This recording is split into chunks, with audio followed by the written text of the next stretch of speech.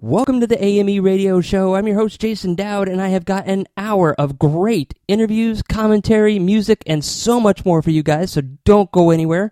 I want you sitting right here with me, enjoying the night, and having some fun. So, did you guys have a pretty good week? I know I had a pretty good week, but it was a little weird for me. I gotta admit, as everybody knows, I've been pretty much working like 20 hours a day for the last almost month and a half. So I decided to take a little weekend and just go have some fun. I was going to go recharge and go to Disney and enjoy myself and, do what I like to do. And that's really where I find a lot of my inspiration. So Friday night, we decided to leave early. We decided to leave late Friday night, which was technically so we could get there early Saturday morning, and we didn't have to get up really early. We could just go and spend the night. So we took our reservations that I made online, and we took off to Orlando. Got there about like 8:30 at night, and we started driving down 192, which is Earl Bronson Parkway. And when we got past Earl Bronson Parkway, right up to about where our hotel was, we decided we're going to go find something to eat over here. There's a lot of great restaurants to enjoy. So we get to the spot where I thought our hotel was, and I looked over and I couldn't really see anything. It was too dark. I'm like, man, that's kind of weird. I've never seen it dark over here. So I'm like looking at a little bit more detailed to find out. Oh my God, I think that is my hotel. And there's like nobody in the parking lot. I didn't know what was up, but I'm like, you know what? I'm hungry. Let's go get something to eat. As I passed it, I started to realize maybe I should go back. Something's just not right. And honestly, we can always catch something to eat. You can't always find a place to stay, especially the night of the of your trip. So we decided to turn around. We went up there, and sure enough, the whole entire hotel is closed. They've been out of business for a month, from what I understood. And but yet they took my reservation. Do you believe that? So it was a Magnuson Grand Hotel, and I was lucky enough to get a hotel room across the street at a Ramada Inn, but I had to pay double the price because obviously we were there for the day of the show, of the stay, so we didn't get like a little bit of a pre-booking discount. So that kind of screwed up our entire weekend because we had to, rebudget stuff, and ironically it was freezing cold. I mean, I'm sorry, I know Florida is like in the 40s and 30s and stuff like that, and it's cold, but it's not really cold as what our northern counterparts were experiencing.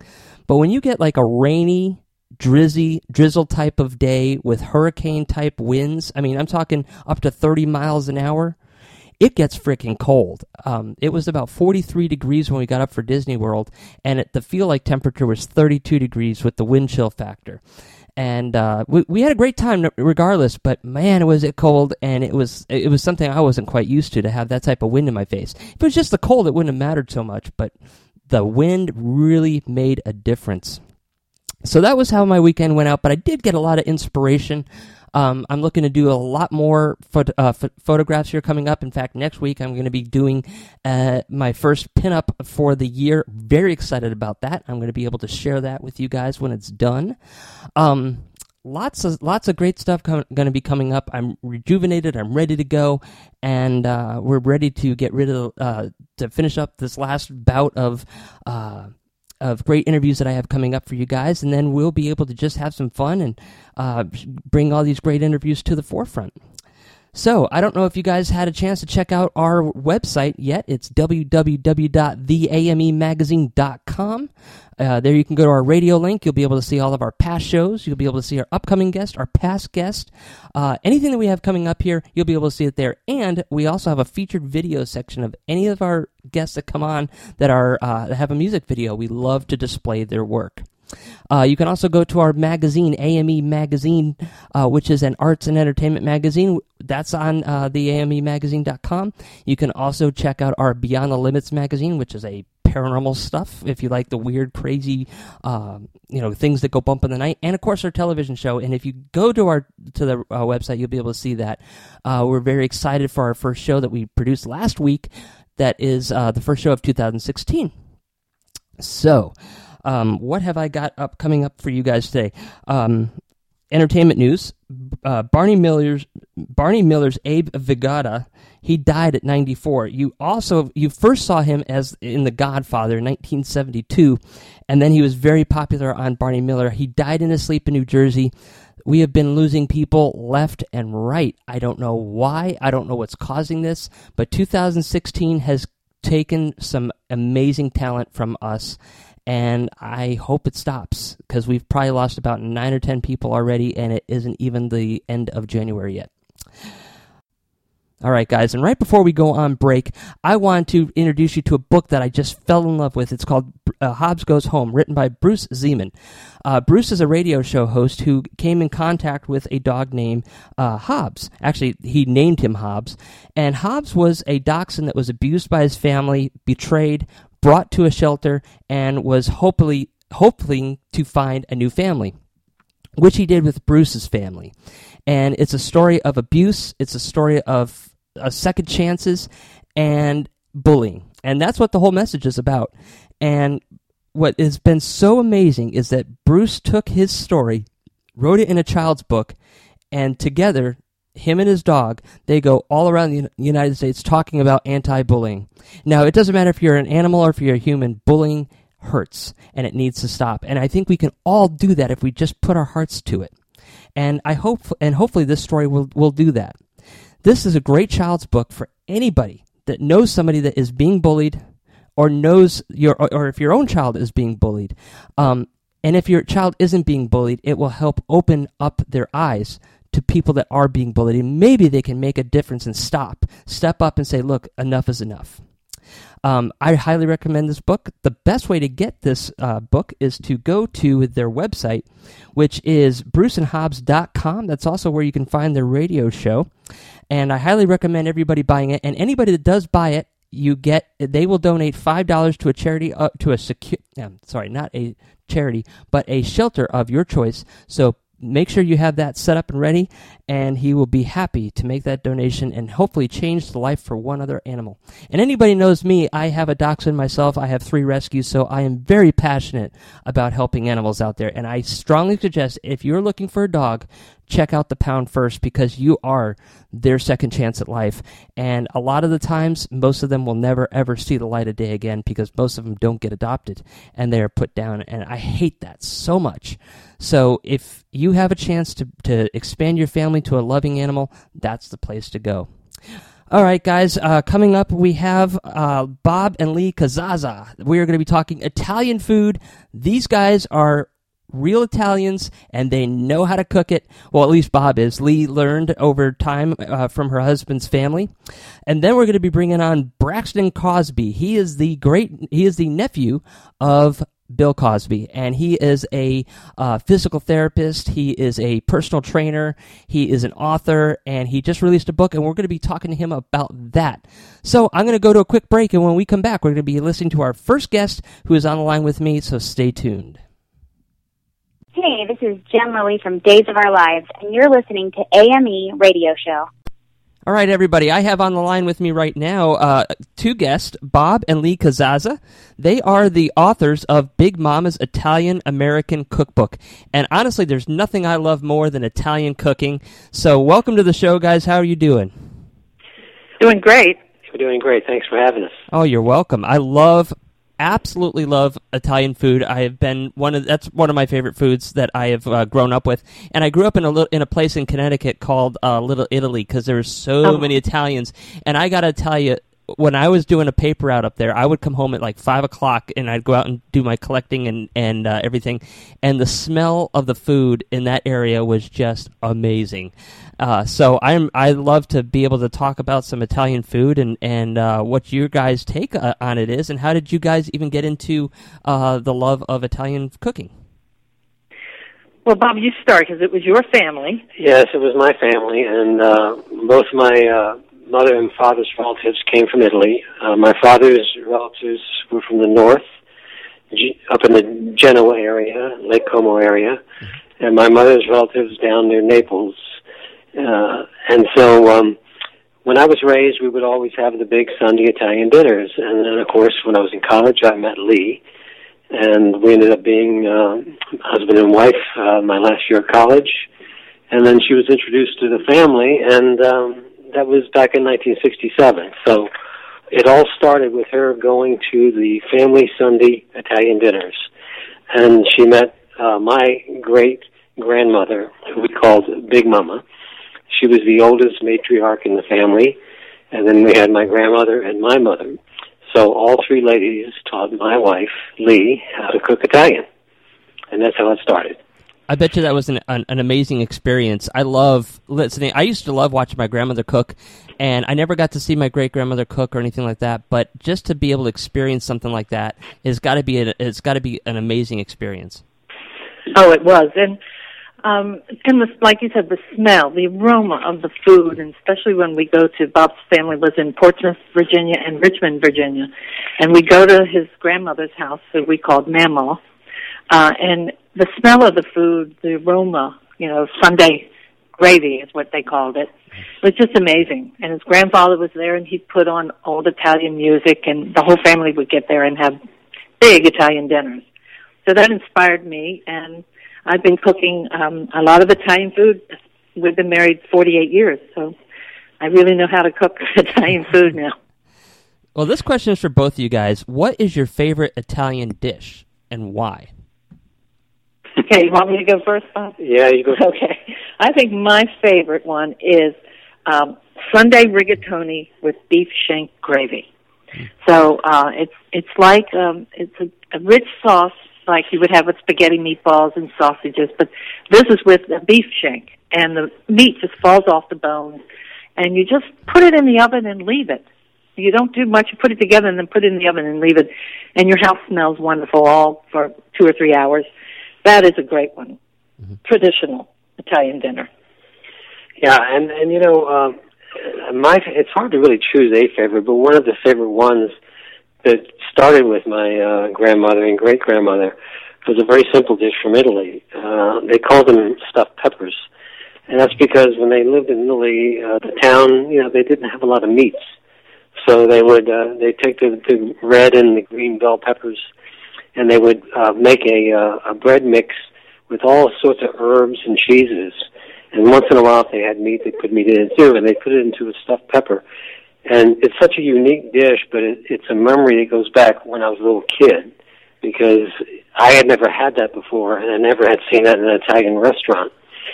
So I would say that has a lot of, great memories for me. So because it came from them. Mm-hmm.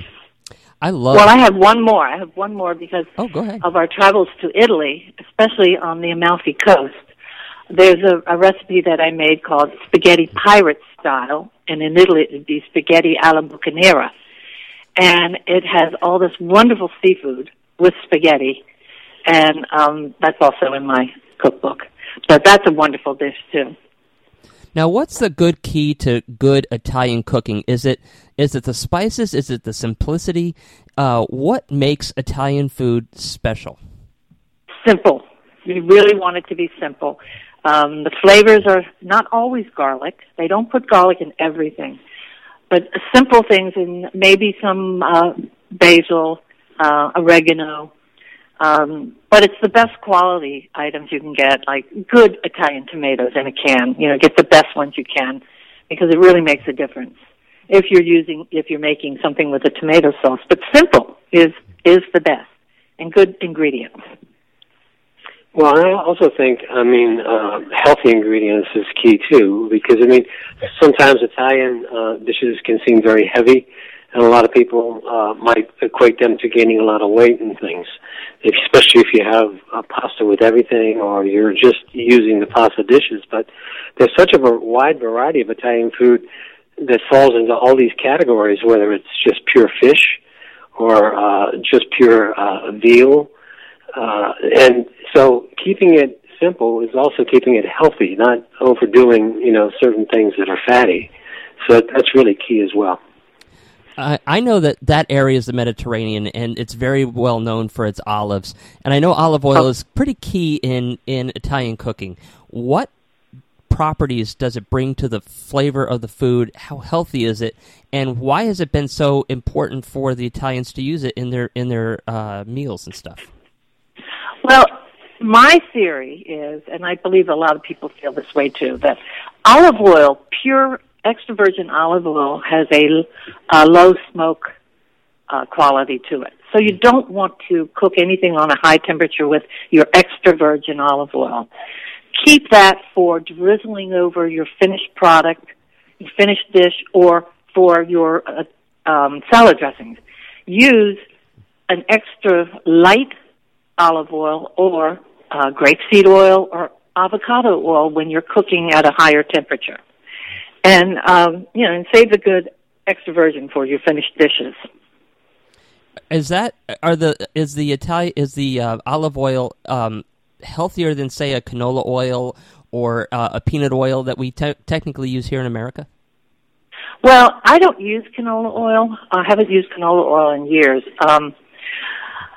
But there's a lot of theories behind that.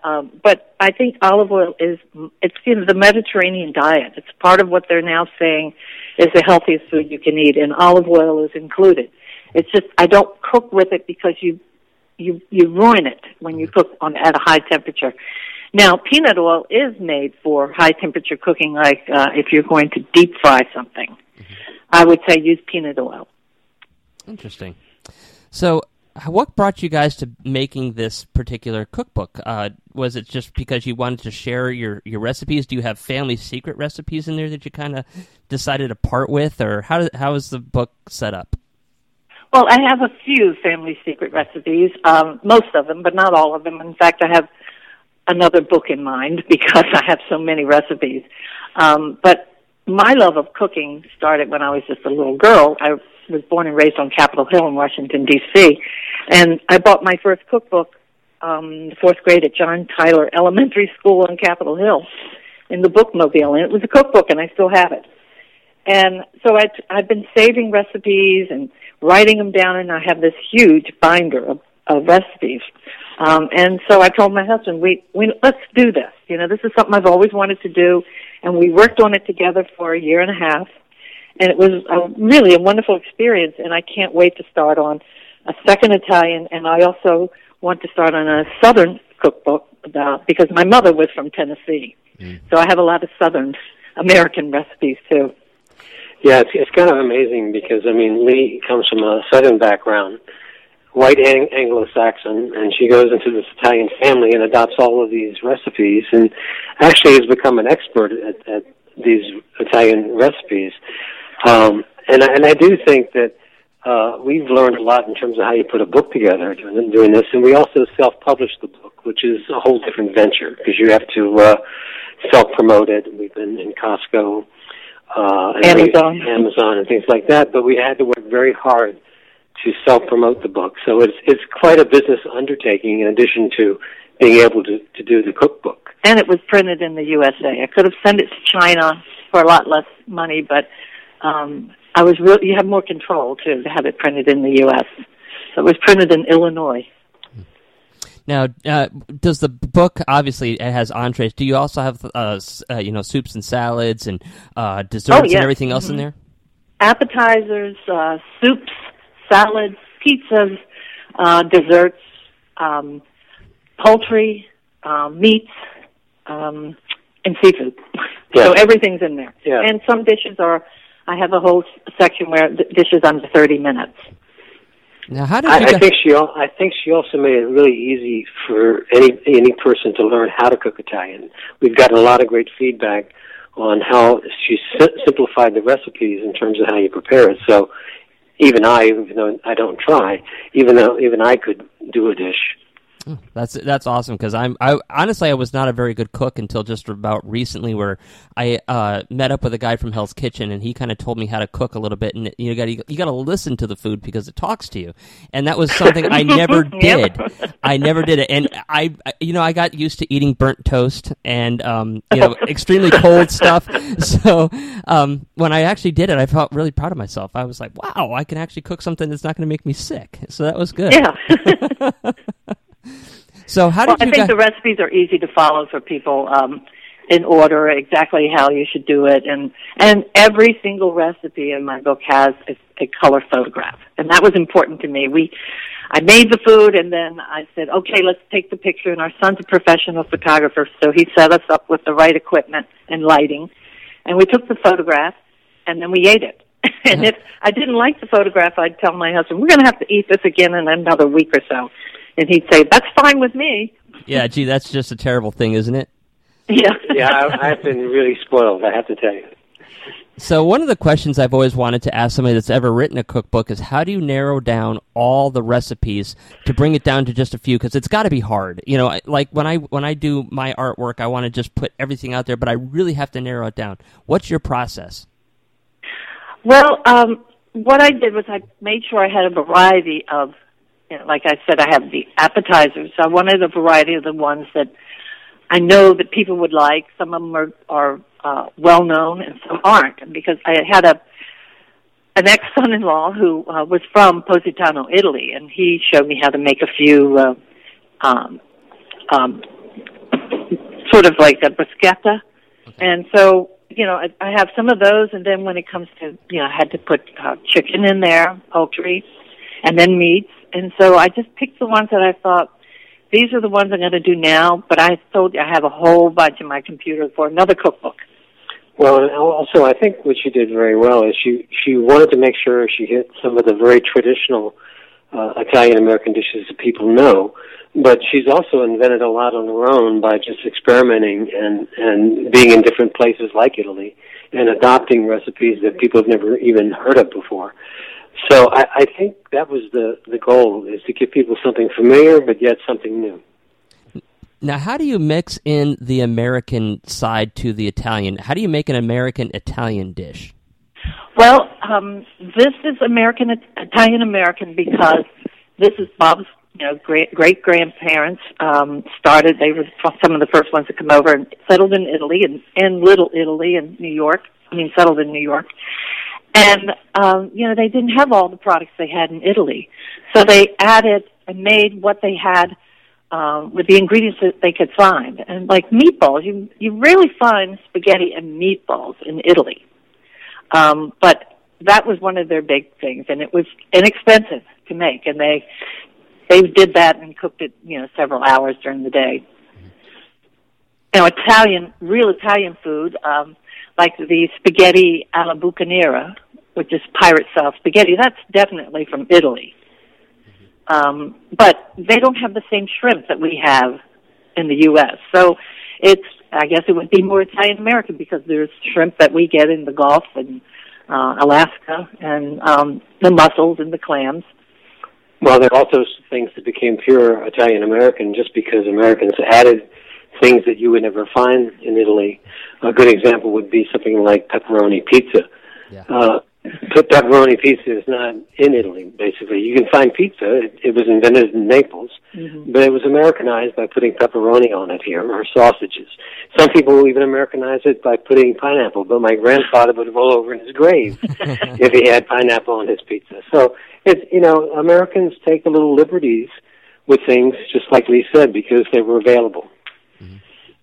And if you ask for pepperoni pizza in Italy, they would give you hot peppers, because pepperoncino is hot peppers or hot pepper in Italy. So you don't get pepperoni.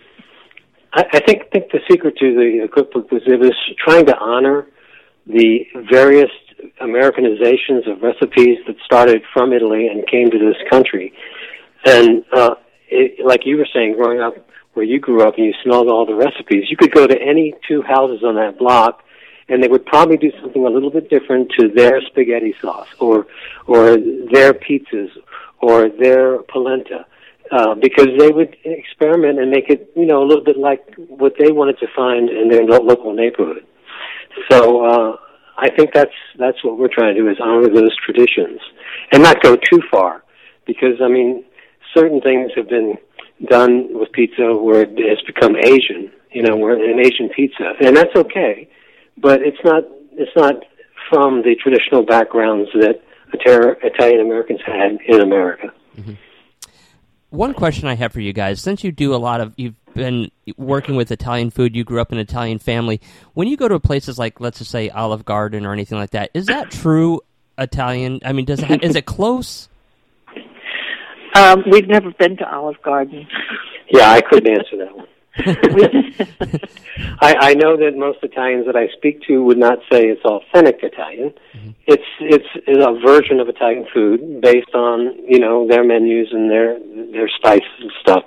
But I think that you would find really tight families would say, it may not be following some of the recipes the way a traditional family would have done it.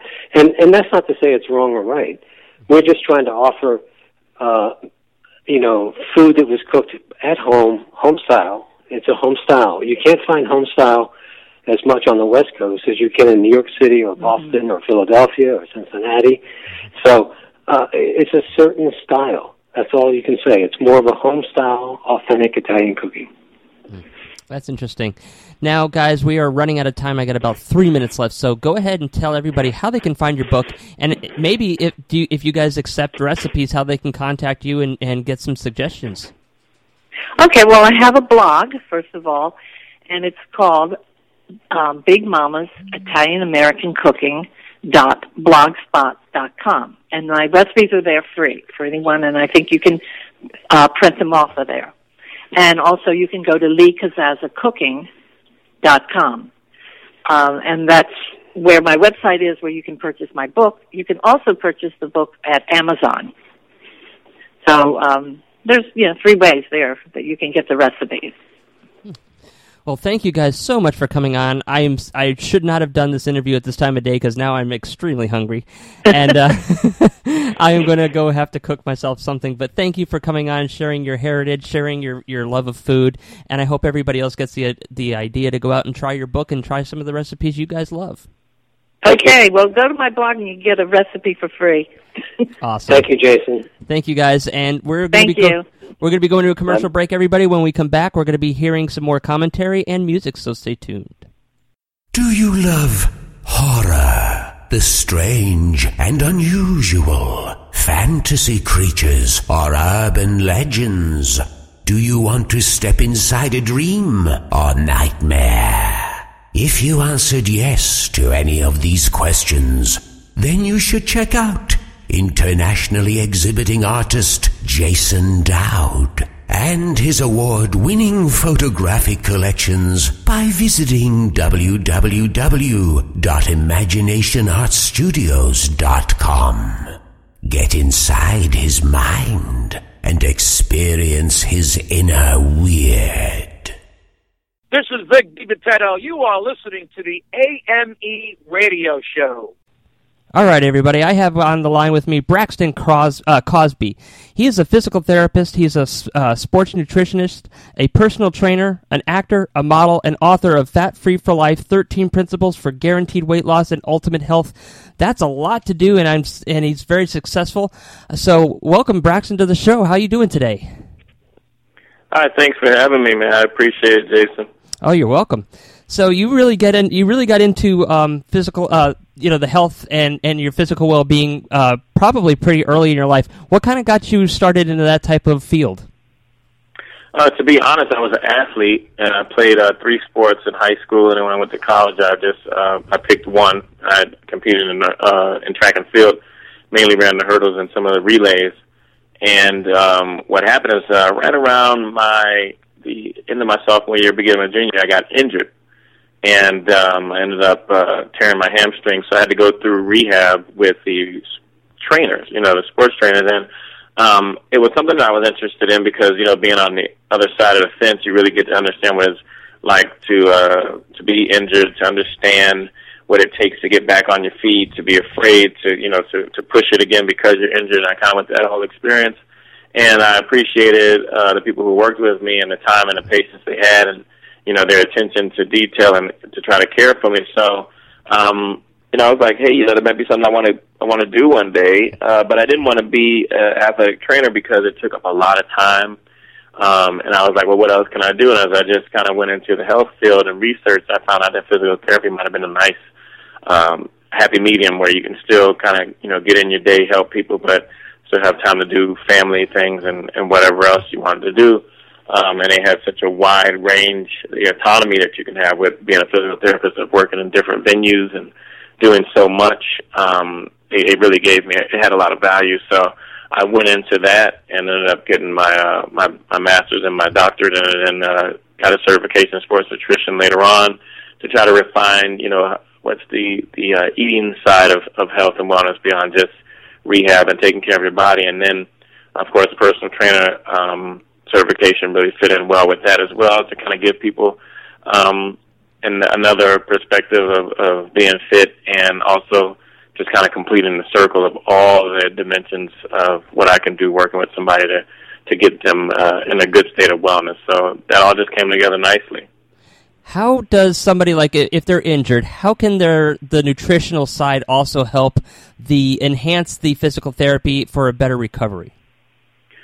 Well, yeah, we talk about building blocks and things that are necessary. So you have a muscle or just your body in general, and it's like a building. If you have the plan and the blueprint, and you have the skeleton with the metal, and now you start to add the bricks and the mortar and the sheetrock, all of those things, that is what's going to make the building stronger. But you have to have it. So you have to have some of the ingredients or the tools that go along to help build. So that's when nutrition comes in at. If you do injure your muscles or even just any tissue of the body, you need to feed it the substrates that are going to be necessary to have it heal itself, or facilitate the healing process through therapy. So eating the right foods that are going to help your body work a lot more efficiently is so important and critical. You just can't put in a bunch of alcohol and sweets and things that have empty calories and aren't going to allow your body to heal itself and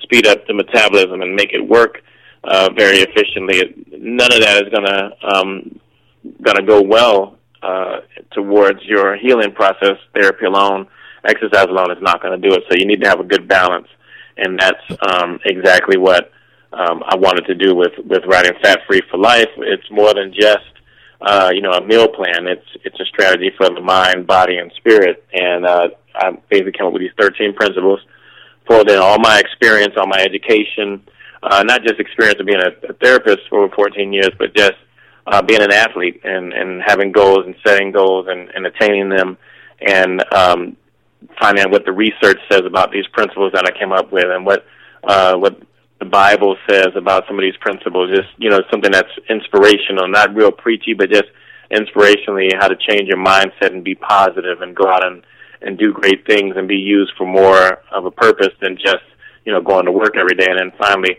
what is some personal testimonies, not just myself, but other people who've done fantastic, who have accomplished fantastic feats, like Florence Nightingale and Wilma Rudolph, people who had the odds against them but still came out on top. Just things that are going to inspire people and speak to more than just, a plate of food and how you should eat and exercise. Although I do cover those things. I give percentages on what your plate should look like. I ask you to join the Eat Less, Move More campaign, which we're currently doing now with a group on Facebook, really getting people to eat half portions and do double exercise. So there's a lot in the book that addresses a lot of what's necessary to have what I call, this is going to be, guaranteed weight loss and ultimate health. You made a very valid point in there, too. It's about your ability to think right. There are so many people that can defeat themselves and keep themselves sick or Absolutely. their ability to rehab themselves by negative thinking. What type of things can we do to try to stop that from happening, so that way we can actually be positive and move forward? Well, I think a lot of people fall into a state of apathy because they do the whole woe is me thing, and that's fine for a period, and I get that. You may get depressed because the state that you're in, you're not very happy with, or your circumstances have gotten you to a point where you don't see anything beyond the present time. But, my book in particular really speaks positively. I try to talk to you. I'm like your your coach. I'm like the coach in your backyard who's talking to you. When you read this book, I'm talking directly to the person who's reading. And it's really about inspiring and encouraging yourself and getting yourself off the couch and deciding that, hey, man, I have another day alive to do something about my circumstance. I don't have to just sit here and be a victim, but I can move in a direction of being a victor, And the only way you can really do that is to have a mental realignment and then decide that, what, the time is now for you to do what you're going to do. You don't have to sit back and continue to take what the world is giving you, but you can start to really dictate back what you want from the world. A couple of the chapters that really speak to that are recognize your past out and recognize and move past your obstacles, the obstacles that are before you. What are some of the barriers that are holding you back from getting the success that you want concerning just life in general, even health and wellness?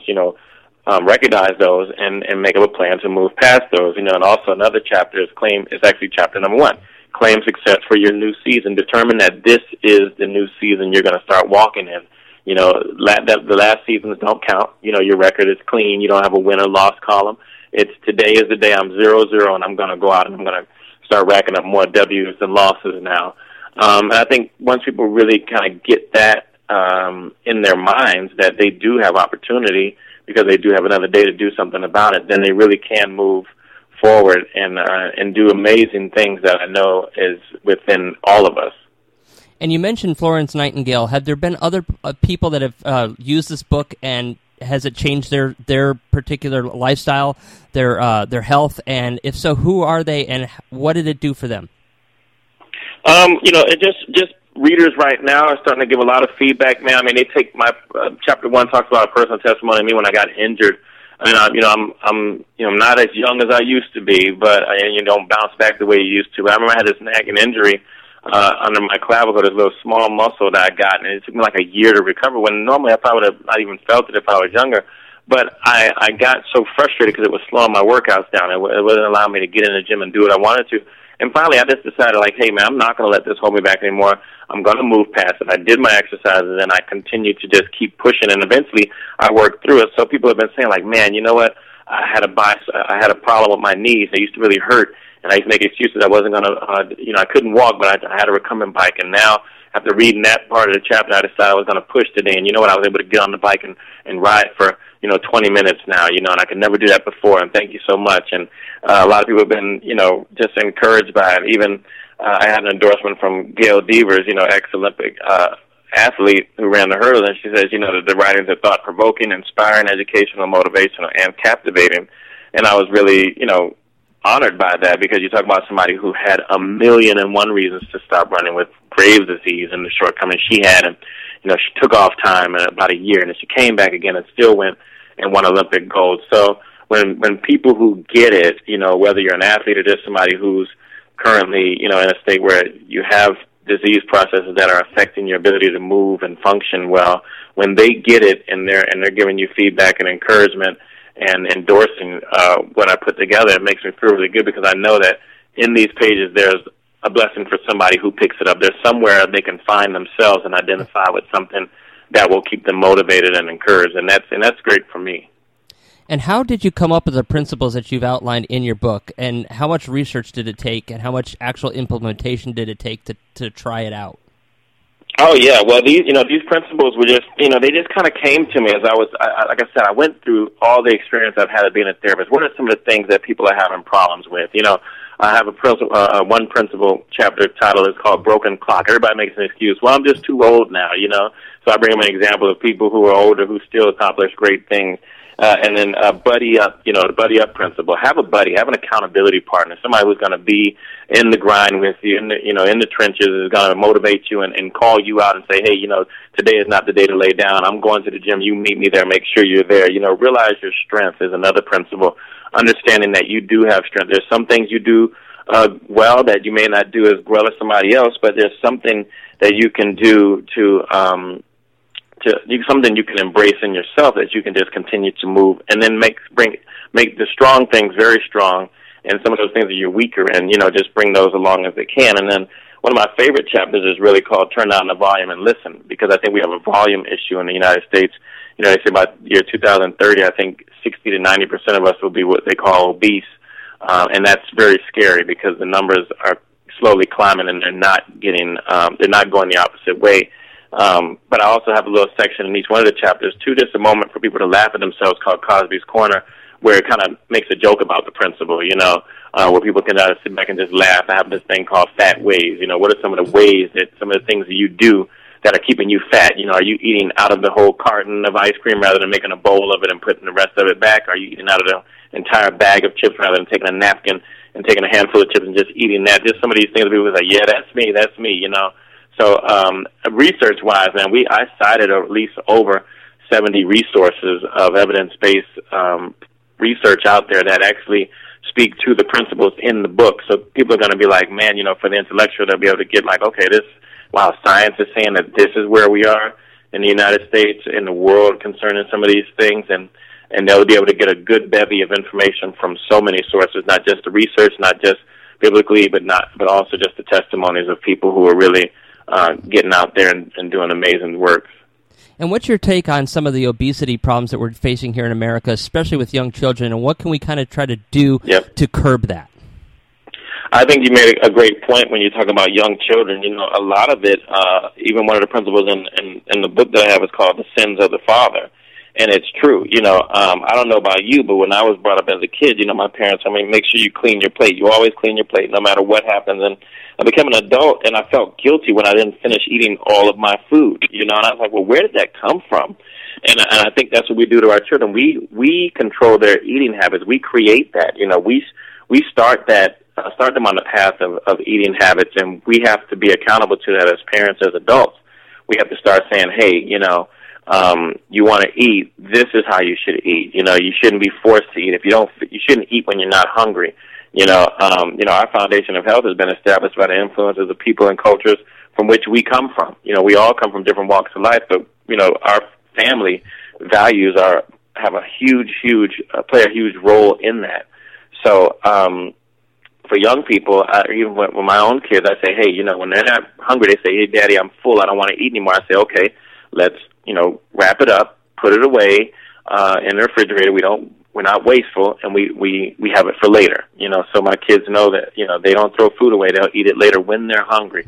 I don't try to stuff it down their face anymore. I found myself finishing my plate no matter how big or little it was. If somebody just gave me a big plate of food, I ate it because that was something that was driven into me to not waste food. So just really helping the way people view eating and changing some of those habits. And it starts as a child. You have to make sure that kids understand that food is something it's amazing, it's wonderful, and it's to be enjoyed, but it shouldn't be something that's going to be a hindrance to their lifestyle. And also the lifestyle would probably have a lot of means to it, too. I remember when we grew up, we were outside playing ball or football or Frisbee or something. Now everybody's sitting behind the computer, sitting behind a games console or something, and they're not as active as they were. Does that also have an impact on this to you? Oh, yeah, absolutely. Eating has become just this rote activity that many of us do without even getting to the point of being hungry, And what drives hunger is activity. You go out and you eat. You exercise, you play around, man. The first thing you want to do is eat something, So a lot of it should be, your body is calling out for the nutrients and the substances that it needs to replenish itself, So getting kids out and being more active, and I understand, there's a lot of, there's a lot of things outside as far as the weather, and it makes it difficult to get out, but I think kids being more active, they have a lot of these nice little jump houses that you can go into now. You can take kids and just let them bounce around all day, or, even some of these video games that are out that have a lot of stand-up activities and, that some of the systems have now where they can be fully active inside their own home. I think a lot of that plays a huge part. So what we're allowing our kids to do, how engaged we are with them and not just letting them sit in the room by themselves and, being to their own devices, I think we need to really take part as parents and adults is having fun with our children and trying to ensure that they're getting everything that they need, both physically and intellectually to be, productive citizens when they get older. And here's another question I have that I've been thinking about for a long time, is the eating habits. We always have 3 meals a day, and they're pretty big, each morning, noon, and night. But for me, right. I seem to take it better if I eat little portions all throughout the day when I get hungry. Right. And sometimes I'm not that hungry. Is that a better way to eat, or do you think it's better just to sit down and eat the 3 meals? Well, here's what I tell people. You have to know yourself, and you have to be honest with yourself. I would not tell a person who's over 400 pounds to eat 6 meals a day because I don't trust what they're going to eat, how big that plate is going to look. You know what I mean? Right. But for a person like myself, I graze throughout the day. So, honestly, I may eat breakfast at 8 o'clock, and I'll eat lunch again around 12, but by 11, I'm looking for something to graze on. So I have to have those things available to graze on. So the foods that help to increase your metabolism, which are talked about in my book, maybe it's a piece of celery, maybe it's, a glass of green tea. It might even be a simple yogurt. It might be a handful of grapes. I'm eating things that are constantly ramping up my metabolism, and they're good snacks that get me to the next meal. So in that case, you do have 3 meals and 3 snacks throughout the day. Before I go work out, I'll always have maybe a turkey soft taco or a burrito, just something where I'm getting protein immediately into my system before I eat, so I'm not hungry while I'm working out. But I've also given myself substrate on the front end that will be used to build myself up as I continue to exercise throughout that time of day. So those things are touched on in the book. And what I do is I change the percentages of people's plates. So I talk about breakfast, lunch, and dinner, having more carbs in the beginning of your day. By the time you get to the end of your day, your last meal, it's really more about protein and veggies, and maybe a late night snack after that, like a protein shake or something that really kind of gets you through your sleep cycle without feeling hungry. So, those things are in the book, because I'm really a proponent for just really controlling the volume of how much we're eating. If we don't tackle volume, it really doesn't matter what we put on our plate anymore if we're eating 3 or 4 servings of it. I hear that. That makes a lot of sense. We are just about out of time, so I want you to be able to give everybody the opportunity to go check out the book and buy it. Absolutely. Where can they find it? They can find it anywhere. I mean, honestly, Barnes & Nobles, if it's not in your local store, you can go in and order it. It's Fat Free for Life, 13 Principles for Weight Loss and for Guaranteed Weight Loss and Ultimate Health. And, of course, the biggest online dealer is Amazon. You just look up either Braxton Cosby or you look up Fat Free for Life. It'll pop right up. Books A Million, anywhere online or retail where books are sold. And, of course, there's the ebook and the complimentary paperback version in all of those distribution levels as well. All right. Well, thank you so much for coming on and giving such great advice. I hope people take it, and I hope people read the book, too, and hopefully it'll change their lives. Absolutely. Thank you so much for having me. You're welcome, Braxton. And, guys, we're going to go to a commercial break, and when we come back, we're going to be hearing more music, commentary, and interviews, so stay tuned. Do you love horror? The strange and unusual, fantasy creatures or urban legends? Do you want to step inside a dream or nightmare? If you answered yes to any of these questions, then you should check out internationally exhibiting artist Jason Dowd and his award-winning photographic collections by visiting www.imaginationartstudios.com. Get inside his mind and experience his inner weird. Hi, I'm internationally exhibiting artist Jason Dowd, and I released one of my most profound photographic collections to date, my 3D collection. Since 2009, I've looked for ways to bring my art to life in ways that would amaze my audience. After a rare malfunction at Disney, I realized that 3D was the way to go. Now the series can be seen in galleries all the way across the United States. If you want to see this collection, contact my studio, Imagination Art Studios, by visiting www.imaginationartstudios.com and ask how. While you're there, check out my award-winning Dreams, Nightmares, Fears, and Fantasy collection, as well as my Morbid Sensations collection. Again, that's www.imaginationartstudios.com. All right, everybody. It is the end of the show already. I hope you enjoyed our guests, Bob and Lee Cazazza, and their book telling us how to cook Italian, real Italian food. And then we also had Braxton Cosby, who came on to tell us about his book and how you can fight obesity and live a healthy and fulfilled life, because that is something we all need to take consideration on as we grow older. So, I encourage everybody to go to our website, www.theamemagazine.com. There you'll be able to see our radio show links, a link to our television show, and our magazine. You can check it out 24 hours a day, 7 days a week. How cool is that? And we don't charge, so just go on there and explore. Now, I encourage anybody out there that's an artist, whether you're an art of musical, literary, culinary, fine arts, performing arts, it doesn't matter. This radio show was designed, actually all of our platforms were designed to be the voice for your art. We want to get it out there. So if you are an artist, you have a book, whatever you want to promote that's art and entertainment related, please contact us. You can go to the website and get us through that, or you can go to our Facebook page and get us there, which is the AME Experience. Actually, www.facebook.com/the AME Experience. And you can check us out on my personal Twitter, which is also my studio Twitter, which is @Dowd Studios.